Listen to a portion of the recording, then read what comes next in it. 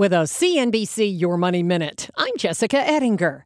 If you want to buy a home this spring and you were thinking higher mortgage interest rates will reduce the competition out there by making home ownership unaffordable for a lot more people, that may not happen. For those of you out there who are thinking, well, I hope this means demand will go away and I can operate as a buyer in a more normalized marketplace, I wouldn't hold your breath. I continue to see demand very strong. Coldwell Banker CEO Ryan Gorman on CNBC. The year-over-year price increases that we've seen, 16, 17, 18% year-over-year, longer term, that's not sustainable. That's not to say that pricing is not appropriate today. I think it is, and I think it reflects fundamental demand. We're simply not building enough homes to actually meet the overall needs that we have in the economy. April is Financial Literacy Month, and there's lots more on how to save, spend, and invest your money at cnbc.com/investinYou.